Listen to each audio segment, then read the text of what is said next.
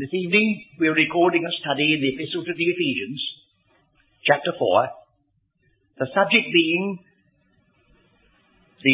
not only the unity of the Spirit, which we've already partly considered, but those things that flow out from it, commencing Ephesians 4 verse 7, and actually going right down to 17. It doesn't mean to say we shall traverse all that ground this evening, but that's the portion in front of us.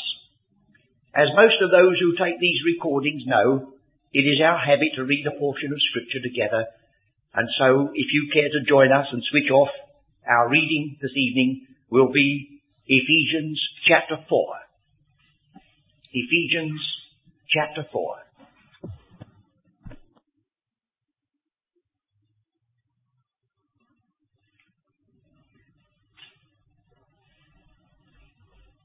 We have already seen the balance of truth in this epistle to the Ephesians, how chapters 1, 2 and 3, giving us the great revelation of doctrine, is balanced by chapters 4, 5 and 6, and pivoted on the central word of the epistle, the word worthy, a word itself which introduces the thought of balance and comparison. We have looked at the first enjoinment upon us, first with regard to the type of mind with which you should approach this service, and then the first act of worthy walk itself. The type of mind is with all humility of mind, as the word is translated elsewhere, with all lowliness, long-suffering, forbearance, and in love. And then the first act of the worthy walk is to safeguard the unity of the Spirit in the bond of peace. We've got to hold it fast, but it's to be bound by peace, not by war. We do not strive in the wrong sense. We strive in the true sense, but we've got to watch our step. But it's so easy to enter into a combat and a conflict and to win a victory at too great a cost. We must never forget that we're stewards and that we must, first of all, be faithful. But we do not strive with flesh and blood. A tremendous problem we have in front of us to keep the unity of the Spirit and to keep it in the bond of peace. Well, now, we pass from the unity of the Spirit to other teaching which arises out of it. And that starts with verse 7. Verse 7 says, "But unto every one of us is given grace according to the measure of the gift of Christ." You remember I think it's the Gospel according to John, it says concerning our Saviour that the Spirit was not given by measure unto him. Not given by measure unto him. Well, if we are going to be graced according to the measure of the gift of Christ, it's measureless. There is no possibility of the source of our supply running dry.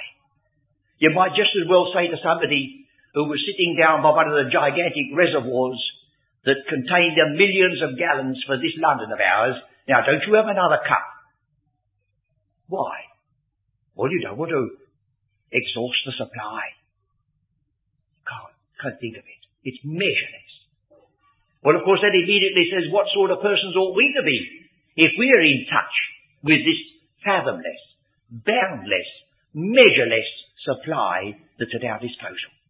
But the first thing I think we want to remember is that we have here in this structure an emphasis upon a measure 3 times. You'll notice on the chart that you have in front of you, first of all we have the measure of the gift of Christ in verse 7. Then we have the measure of the stature of the fullness of Christ in verse 13. And then we have the measure of every one of the members doing its part. So it is pretty comprehensive. The measure of the gift of Christ giving us grace sufficient. The measure of the stature of the fullness of Christ marking the goal to which we press. And the measure of each member doing its part, which helps in the building up of that very body in love. The next thing is to observe the way in which verse 7 commences, by that little word but. At other times we stress the value of watching this word but. It brings you to a halt.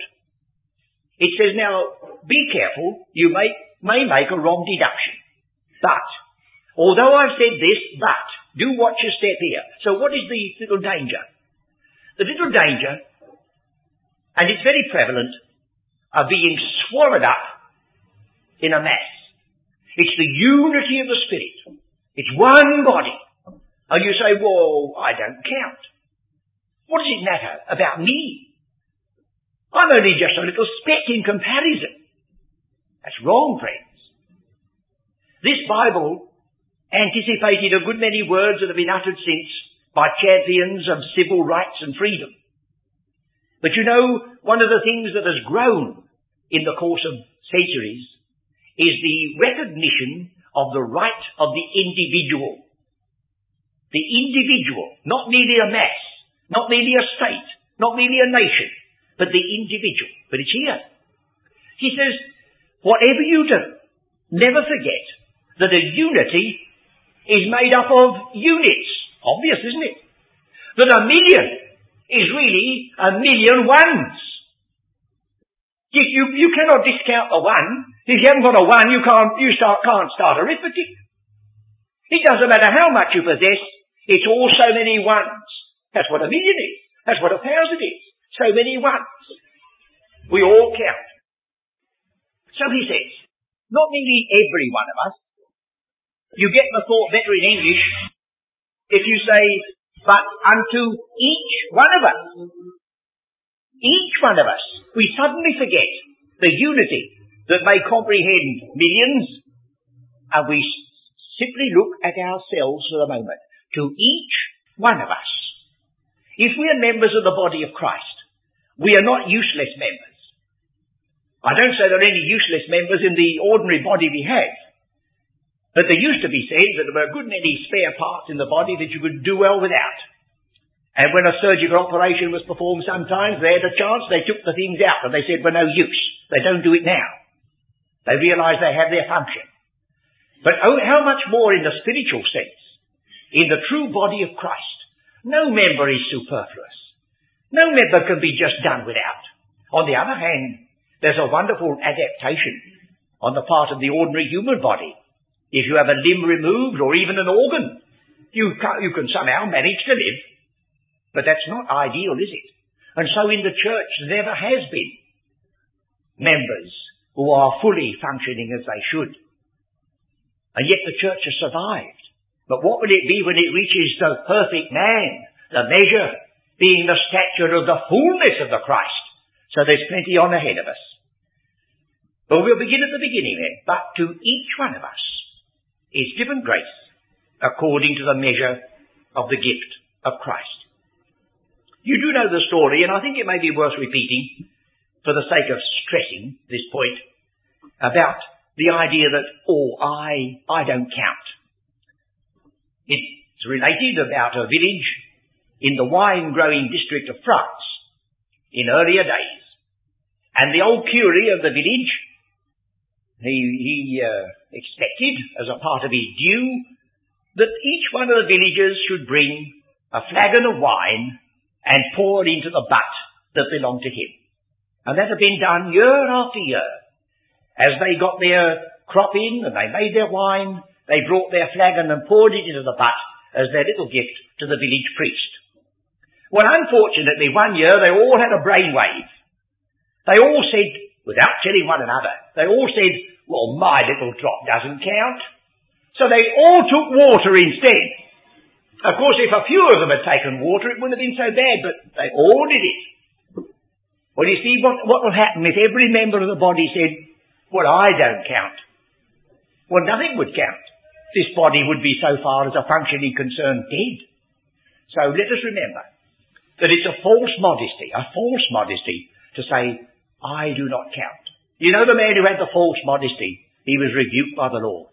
He said, I knew you were an austere man and I only had one talent. Well, he said, if you'd have traded with that one talent and you'd have got one in return, that would have been the same percentage as a man who had 5 and got 5. He received a well done, so would you. The Lord doesn't say every one of us are apostles. He says we've all got different functions and different parts to play. But just as surely as in the one body, each one part relates to another. And from another point of view, the apostle has used the figure and says, the eye cannot say of the hand, I have no need of you. And so we must remember that there can be a false modesty which will undo the work of grace just as surely as presumption can spoil it also. Strictly speaking, we move from the word gift of Christ to verse 11, like this. But unto every one of us, or each one of us is given grace according to the measure of the gift of Christ, that he gave some apostles, some prophets, some pastors, so on, for a certain work. He picks out some of the outstanding gifts. But before he does that, he seemed to be under some necessity of stressing the ascension of Christ. By the way, before we leave this, as it may be useful to stress, I've referred already to the talents. It says, to everyone according to his several ability. And there's a balance in the way that God gives gifts to men. In some cases, we have seen that the most unlikely people have received the most unlikely gifts. But they are generally the exceptions. And God doesn't give to a person who has no natural ability a job that would be worrying him and which he did very ineffectively. It nearly always has a reference to the several ability, the way in which your circumstances, your upbringing and everything will help you to perform this service. It isn't something that's poured into you irrespective of your being. He uses what you have and you lay it at his feet. You do not see any change in the temperament of the Apostle Paul. You only find that it's now dedicated to the service of the Lord of grace and love instead of breathing out threatening and slaughter because you disagreed with him. But he was the same man. And he doesn't ruin or spoil our individual personality. He just takes us and he uses and graces and enables us to lay it at his feet. Well, now, the bit that slipped in between is the emphasis upon the ascension. Wherefore he said, when he ascended on high, he led captivity captive and gave gifts unto men. Now, that is a free rendering from Psalm 68. I think it would be wise to turn to Psalm 68, only because the apostle has referred to it, and just see the way in which it occurs and how he has used it. Psalm 68.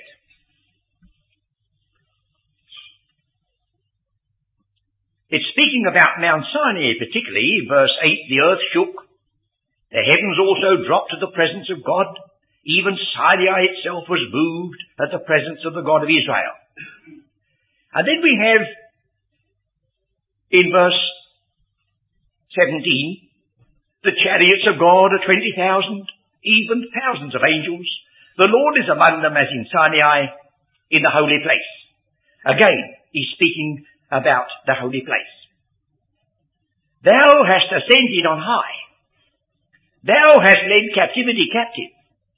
Thou hast received gifts for men, yea, for the rebellious also, that the Lord God might dwell among them.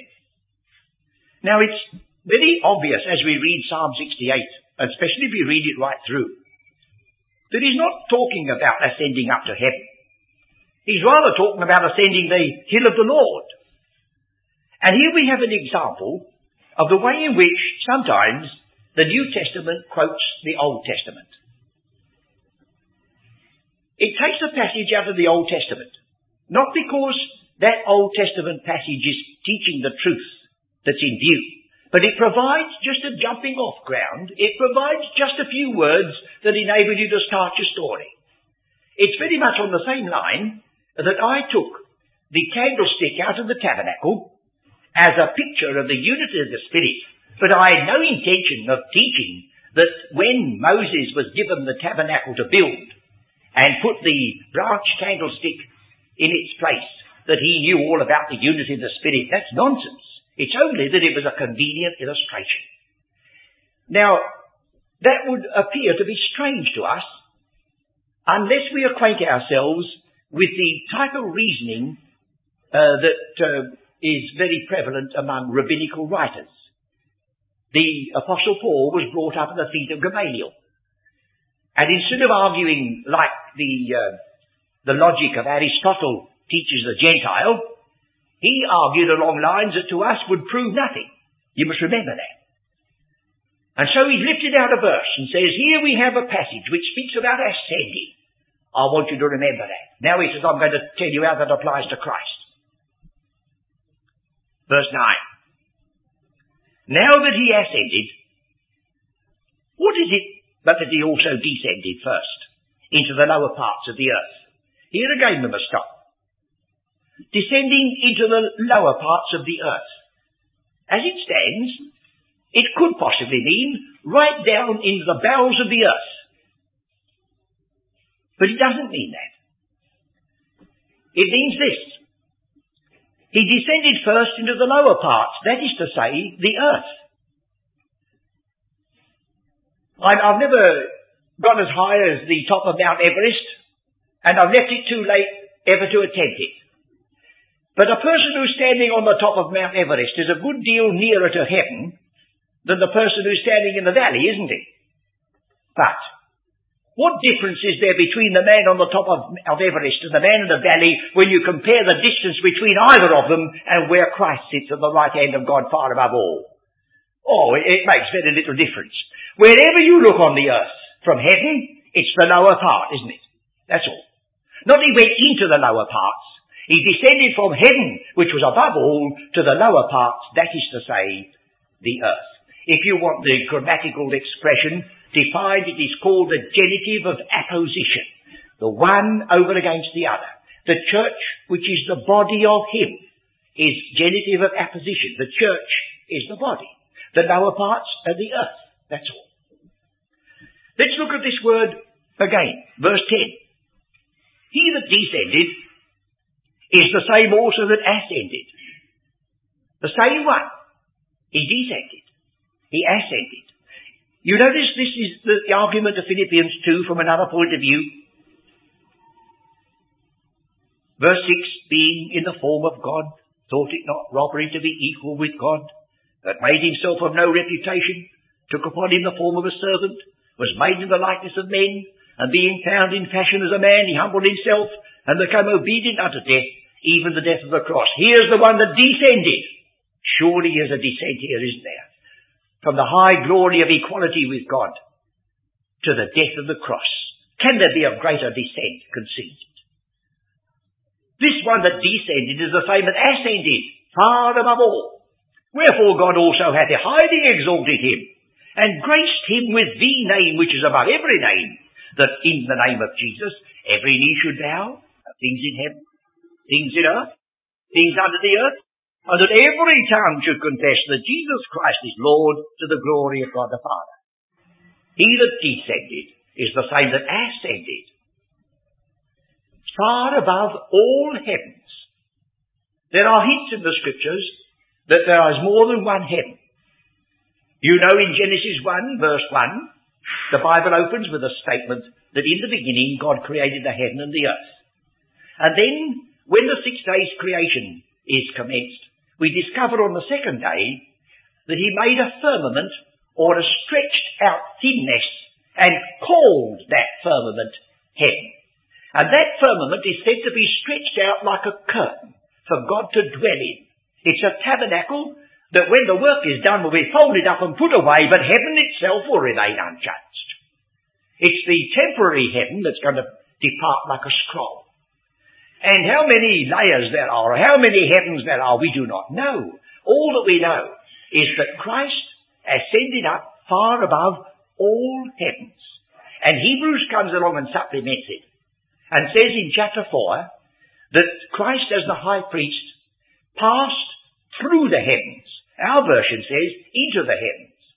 But the word diakomai, doesn't mean in, it means through. Always means through. He passed through the heavens And Hebrews 7 says that he's made higher than the heavens. And yet he's in heaven. So we must have one heaven, which is the superlative place where God's throne is, and then heaven beneath it, where his administration goes on temporarily for this world of sin and his purpose of salvation.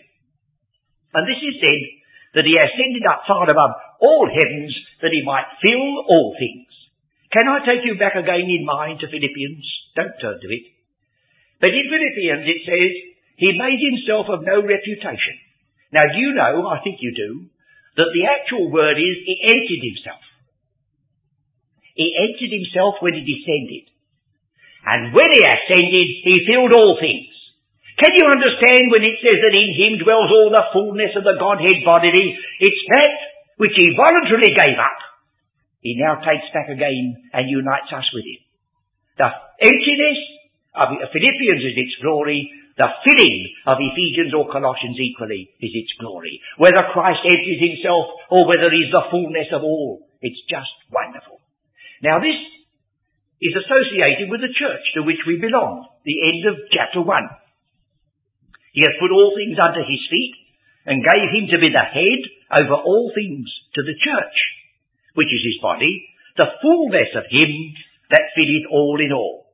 Just now, the headship of Christ is limited to the body. He is not universally accepted yet. It's much the same spirit that we read in Hebrews 2. We see not yet all things under his feet, but we see Jesus. He started. We see not yet Christ accepted as head over all things, but to the church, yes.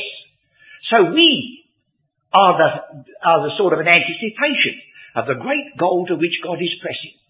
We are called not only the body of Christ, but the fullness of him, that one who in his turn fills all in all. What a title. What a breathtaking thought to think that we can be in some measure related to Christ as Christ is related to the invisible God. If it weren't said in Scripture, we should hardly dare to take these words into our mouths. Now we get the brackets closed. We receive gifts, and these gifts are from the ascended Christ. Now he says, he gave some apostles. Perhaps you begin to realize now that he had a reason for slipping in the ascension. If you were asked, to what chapter in the New Testament would you turn to discover the names of the 12 apostles? I suppose you know that you would turn to Matthew the 10th chapter. Shall we do it, just to make sure?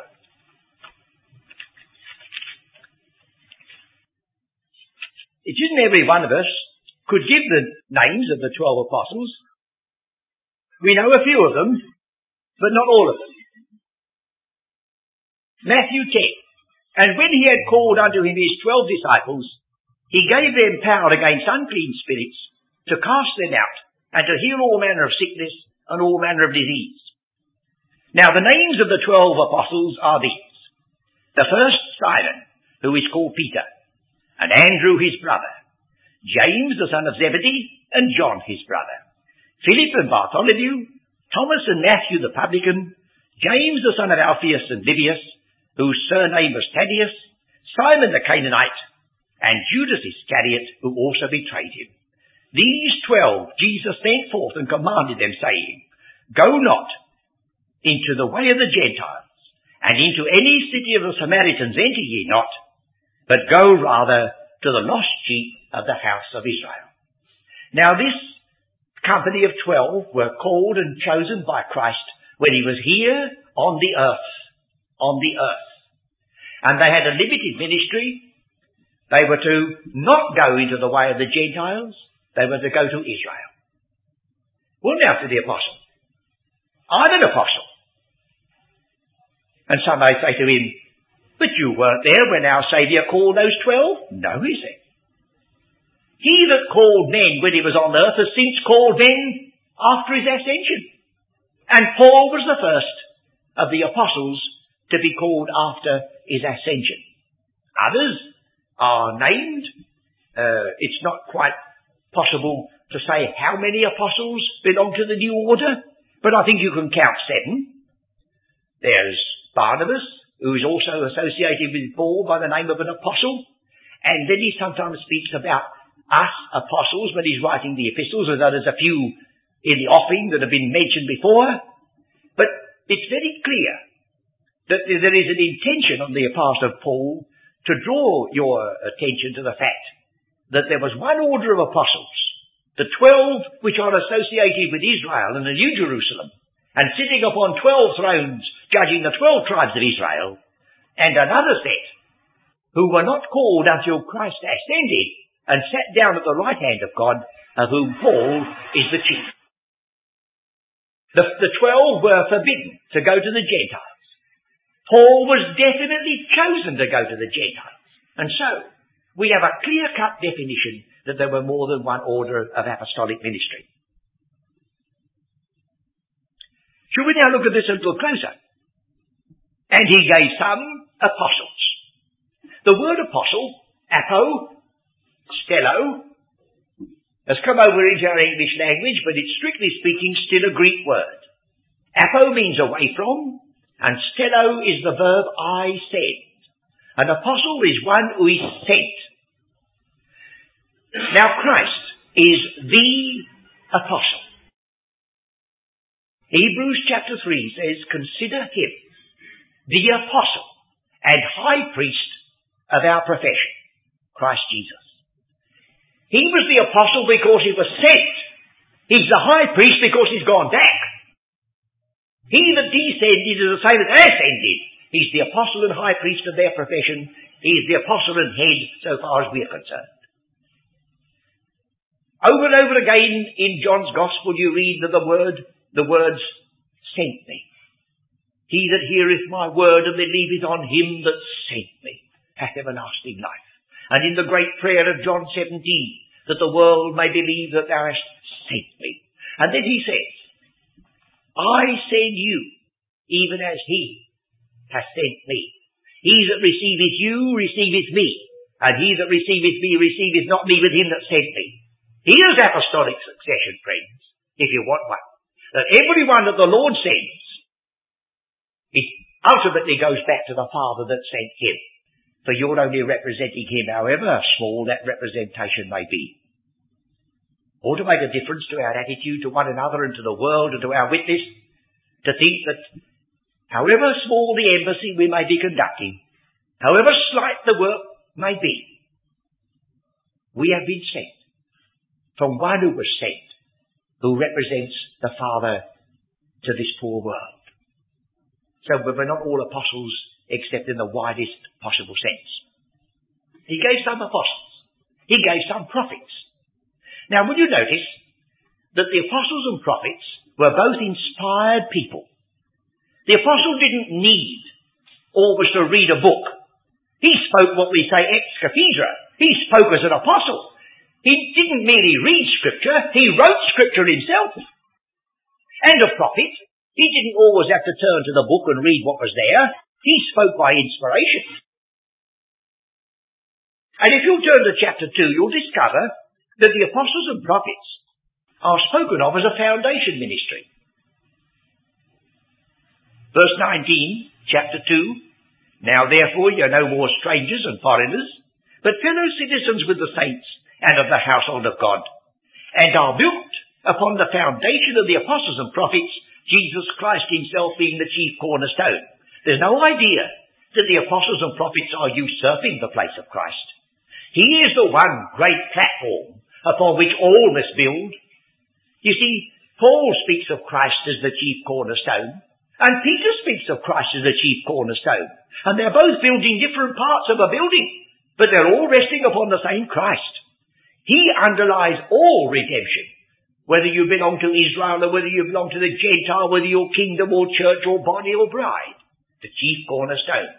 But onto that foundation was the lesser, lower, lowlier foundation of the apostles and prophets.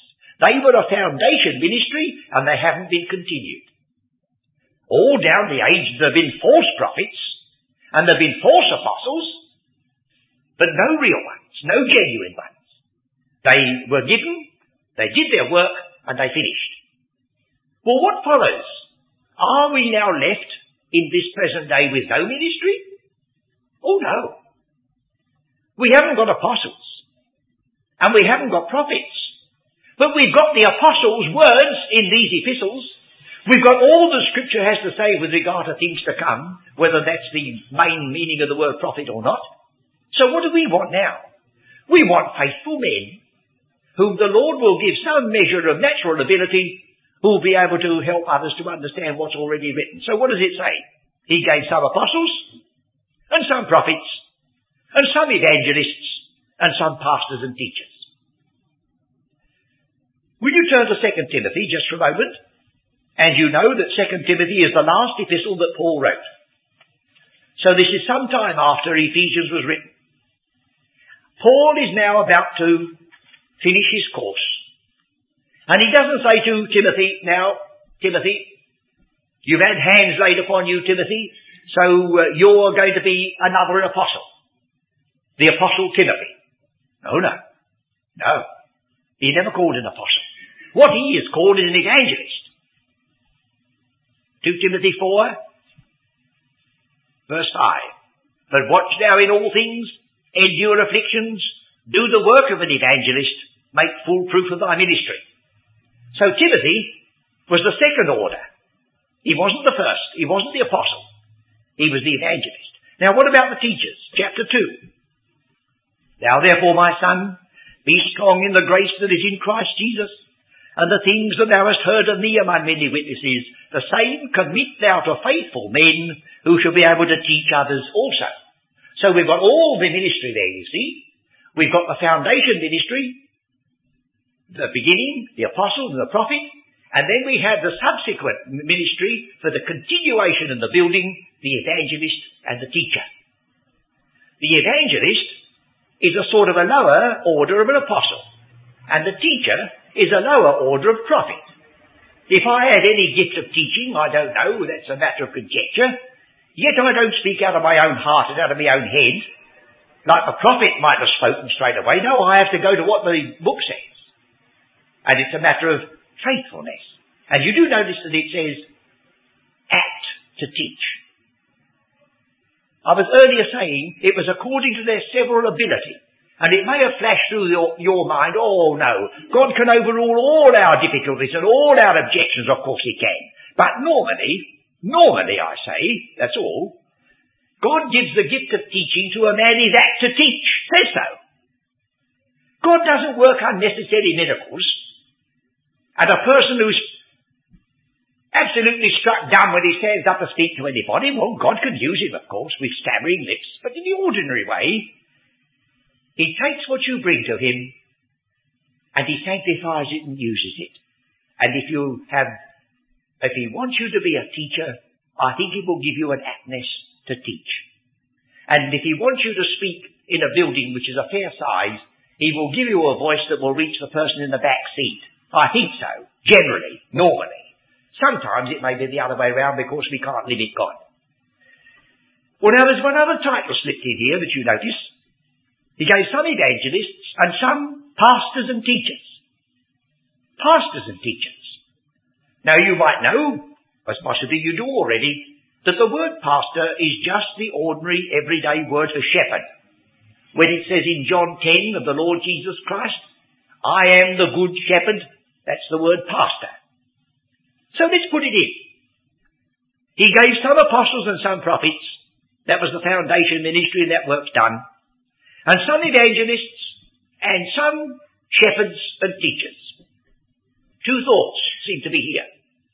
First, without labouring the point that it is a shepherd, because you see, you've got to be a little bit watchful about these figures. If you are going to be absolutely rigid with regard to the word shepherd, you've got to be absolutely rigid with regard to the word sheep. And if somebody says, bah, to you, you mustn't be upset because that's what a sheep says. Or just say, oh, no, we're not actually sheep. Oh, you're not. I see. Well, they're not actually shepherds then. It must cut both ways, mustn't it? So all through the Old Testament scripture, you get the idea of those who have the care of God's people It's the one figure that stands out more than another in the scriptures is the shepherd. Oh, what a picture it is. The rod and the staff that is spoken of by Psalm 23. The defence of the flock against the attack, and the staff, the shepherd's crook, to pull them back, to lead them, to correct them just a little if needs be. The shepherd. And now there are those who are spoken about as false shepherds, and shepherds who feed themselves instead of looking after their flock, and hireling shepherds who leave the flock defenceless, and so on and so on and so on. Then, of course, there is a very intimate relationship, because the people of Israel particularly are called sheep. We are the sheep of thy pasture. And it's also to be admitted and acknowledged that no time do you read in Paul's prison epistles that the church of the one body, the church of which Ephesians stands at the forefront, are ever called sheep. So what? We have then a gift of ministry to a church. We've got a shepherd given, and he's got no sheep to look after. Now, I do know some few people who say, my, that's an ideal job. You know, the place where the work's given out. Or you'd have people queuing up for that today. But I'm sure of this, that our Saviour never gave anybody an office that was a mere sinecure. If he gave him a pastor's job, there were sheep to look after. And if there are no sheep inside the church of the one body, do you mean to tell me there are no sheep outside? Isn't that the very function of John's Gospel? To put a great ring round the smaller ring of the church of the one body, and says to you are the privileged people inside the small ring. You are members of the body of Christ. You are not sheep. But outside you, at your very door, in the very street in which you worship and live, there are sheep. And you can step out from your glorious calling of the church of the one body. And you can go to those poor sheep, and you can teach them all that John's Gospel teaches, and you're not betraying the truth. That's what God wants you to do. You can always step down from your high position and lift somebody up a little bit, as long as you do not betray the trust that's been given to you. If by doing that you have to break the unity of the Spirit, then God forbid. But it doesn't follow. So, I don't know whether you've ever criticised some child of God who saw the truth of the mystery, who rejoiced in the high calling of Ephesians, and yet he spent most of his days down some dingy back street in a tin chapel, and all he could do was to preach John 3:16 to the other sheep which John ministers to. Or don't criticise him anymore, friends. He may have been one of the gifts of the ascended Christ. So we've now got so far that these gifts have been given for a purpose. You might notice there are three ministries involved in this section. We've already looked at the three measures. We have what I will try to explain in a moment in verse 12, the ministry of readjustment. That's verse 12. Then in verse 15 we have the ministry of growth, may grow up into him in all things. And then in verse 16, the ministry of edification or building. Now, first of all, let's have a look at this goal in verse 12. All these gifts, whether apostles and prophets at the beginning, or the subsequent evangelists, pastors and teachers afterwards, they had in front of them a goal. For the perfecting of the saints. Now, there are two words which are translated perfect, and they must be kept apart. The first one, the one we know so well, is derived from the word which means to reach the end. I'll put it on the board, and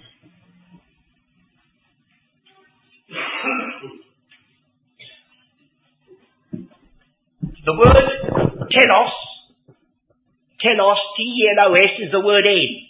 Then cometh the end. The word tenaios is a person who reaches the end. And so he goes on unto perfection. It's the word used by the apostle in a verbal form when he said, I have finished my course. The course being the race course that he was running. He touched the tape at the end. And so the word perfect. The one that is often used means to go right to the end. So we have our word television, telescope, telegram, all the words that have to do with telephone, sending a message or seeing something that was a long way off at the end. That's one word. But this word, it means rather to knit together. So perhaps you'd like to see the first occurrence in the New Testament. Matthew, the 4th chapter.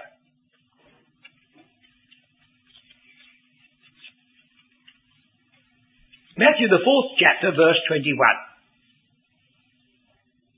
And going on thence, he saw other two brethren, James the son of Zebedee and John his brother, in a ship, with Zebedee their father, perfecting, as that word is, mending their nets. If ever you came to this chapel, I don't think you get it just now because our Sunday school has gone down to very, very small number. But when they were a little bit stronger, if you were up here and the Sunday school was down there, you may have faintly heard them singing a chorus, I will make you fishers of men. You know that one? And then they started again. You say, hey, wait a minute. They're singing something else. I've never seen that in the book. And they sing down there the second verse. I will make you menders of nets. Menders of nets. The idea was to say to the children even, look, God knows what he's about. First of all, our Saviour called two men who were casting their net into the sea. He said, I'll make you fishers. And then he called two men who were not casting a net into the sea. They were on the shore, mending the nets. What earthly good? Oh, you can't say earthly good when it's a sea, can you? But what good would a net be if it was never mended? You see, there's balance in God's gifts to men. He doesn't make all of us evangelists. He doesn't make all of us teachers. He doesn't make all of us pastors. He distributes his gifts. Some are catching the fish and some are mending the nets. I've had to take that line with some people who in the early days criticised me badly because I wasn't anticipating Billy Graham. But God never gave me that gift. He never told me to do it. If he said to me, I want you to be a teacher, am I going to turn around and say, oh, but what are they all going to say because I'm not preaching? Do you think that matters? Didn't matter to me, thank God. And so we've got this, mending. That's a ministry, mending. Will you look at another passage which uses the same word, Galatians chapter 6. Galatians chapter 6. Brethren, if a man be overtaken in a fault, and I always like to remember this as two possible translations and give ourselves the benefit of it. You can be overtaken in a fault, can't you? You're just caught doing it. That's a terrible position to be in. But you can be overtaken by a fault. It somehow catches you up and trips you up before you know where you are. Well, whichever it is, ye which are spiritual, restore, that's the word, mend, perfect, readjust. And it's found in medical works in the days of the Apostle Paul, written by the Greeks for the adjusting of a fractured limb. So here's a ministry for the readjusting of the saints. Now, when you say readjusting, it suggests that there's been some fracture or dislocation or something, hasn't there? Well, there has been. A most violent dislocation has happened. At the end of the Acts of the Apostles, the people of Israel were given their very last opportunity to consider the Lord Jesus Christ as their Messiah, repent and believe. The Apostle Paul spent a whole day going through Moses and the prophets concerning him. And they disagreed among themselves, and he knew, because he was a prisoner now, he'd been told, he knew that the time had come. Well spake the Isaiah the prophet. He quotes that dreadful passage which speaks about their eyes being closed and their hearts hardened. lest they should be healed. And he said the salvation or the healing of God is sent to the Gentiles. That's a terrible dislocation, because you see, up till that moment a Gentile was a wild olive grafted into the olive tree of Israel. Now the olive tree's gone. Where does he come in? He needs to be readjusted to his new calling. And so at the beginning there was this ministry of readjustment. Now, so far as we are concerned, that's all over.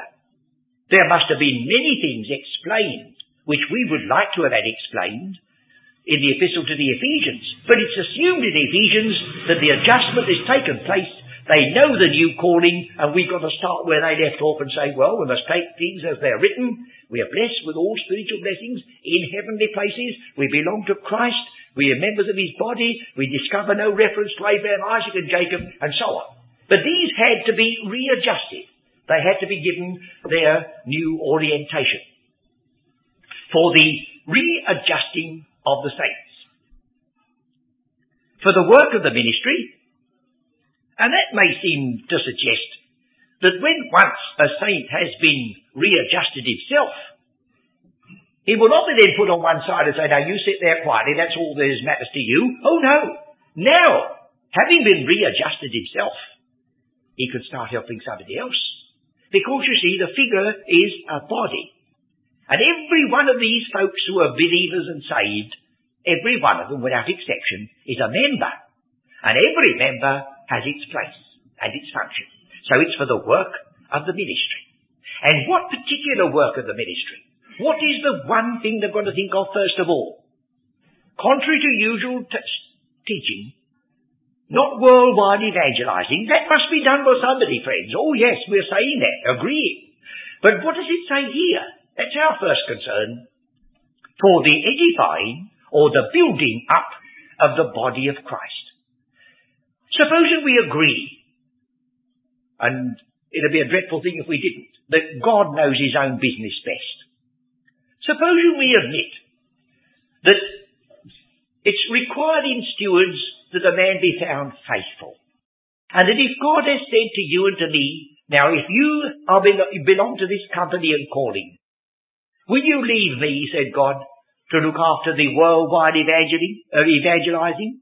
Will you allow me to send other people, perhaps not exactly on the same ground that you are? Will you allow me to tell you that what I want you to do is to see to it that you build up the body of Christ? And if you say, well, it looks a bit narrow-minded to do that. In whose mind does it seem narrow-minded?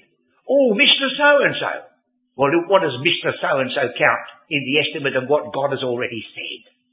It's not that we're indifferent, but we must put first things first. And God has put this first. And I have a feeling that if only the church of the one body had been built up, it would have been such an exhibition of the purpose of grace that it would be preaching a gospel more clarion toned than any amount of evangelistic campaigns could ever be. But that's another matter. Now we've got a goal in front of us. Till we all come. Till we all arrive. So we're not there yet. Till we all arrive at something. This time, not the unity of the Spirit, but the unity of the faith. It's one of the things that perplex leaders of churches today. It's a source of anxiety and a great snare. Because there is no yet unity of the faith among the believer. You and I believe certain things. We meet another person, he's most obviously and evidently a Christian. But some of the things we believe, he abominates. And some of the things he believes, we cannot tolerate. Well now, that multiplies. The more individuals you meet, the more denominations you know, the more it seems that instead of being a unity of the faith, it's anything but a unity. And so at long last the temptation is yielded to. It's been yielded to before. To meet together and to discuss not what we are to believe, but how much we can give away of the faith in order to attain to a unity. You believe so-and-so, well you drop that. And I believe so-and-so and I'll drop that. and you drop that, and you drop that, and then we all be united. That's not the unity of the Spirit. That's compromise. So it may be, much as we would desire it, it may be something that we'll never attain here, immediately. It's something to which we press. One day, we're going to see eye to eye. One day, we're going to know what the faith is and believe it entirely without additions. But whether we're ever going to attain it by our meetings and our books and our studies here is another matter. But isn't it good to know that it's on the program? That even though we may be far from it at the moment, it's something to which we press. The perfecting of the saints, till we all come in or unto the unity of the faith. Now, this unity of the faith embraces so much that I want to ask you to allow me to take it as a fresh subject, not to rush it at the end. But we'll read it. Till we all arrive unto the unity of the faith and of the knowledge of the Son of God. We'll have to discuss whether that means knowledge or whether it means acknowledge, because there's a little difference. We'll have to discuss why the word Son of God comes here, because do you know this? That that's the only time that the Son of God is mentioned in the whole of Paul's prison epistles. And there's a reason. We must seek to find why. Unto a perfect man. And this word man rules out children and women. This is the word which is translated husband in the next chapter. Now it doesn't rule out you, dear friends, who are sitting listening to me, but it does mean that you cannot be a perfect man and be the bride of the Lamb at the same time. Because this cannot comprehend a woman. It must be a male. It must be a husband. So the church of the one body cannot at the same time be the bride. We'll have to look at that. And the measure to which we're pressing. Oh, look at it. The measure of the stature. Now, stature is so many feet and inches. But the same word is used in John's Gospel when the parents said, he is of age. Not he's 5'10", but he's of age. Full growth. Real manhood at last attained. The measure of the stature of the fullness of the Christ. And if you take this apart and divide it up into its parts with the word of as the break, you'll find it sevenfold again. We had a sevenfold unity of the Spirit. Let me read it again and put an undue stress on the word of and see the way in which it's subdivided. Till we all come in the unity of the faith and of the knowledge of the Son of God unto Son of God, unto a perfect man, unto the measure of, the stature of, the fullness of the Christ. You may say, well, that's rather low down, that's playing with it, but still, there it is, step by step. A sevenfold unity of the Spirit, a sevenfold unity of the faith.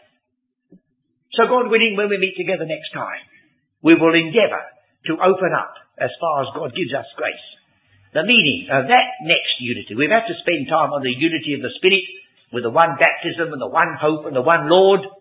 Here we'll have spent another time on the unity of the faith and see whether by the grace of God we can gather lessons for ourselves and blessings out of it afterwards to our fellows.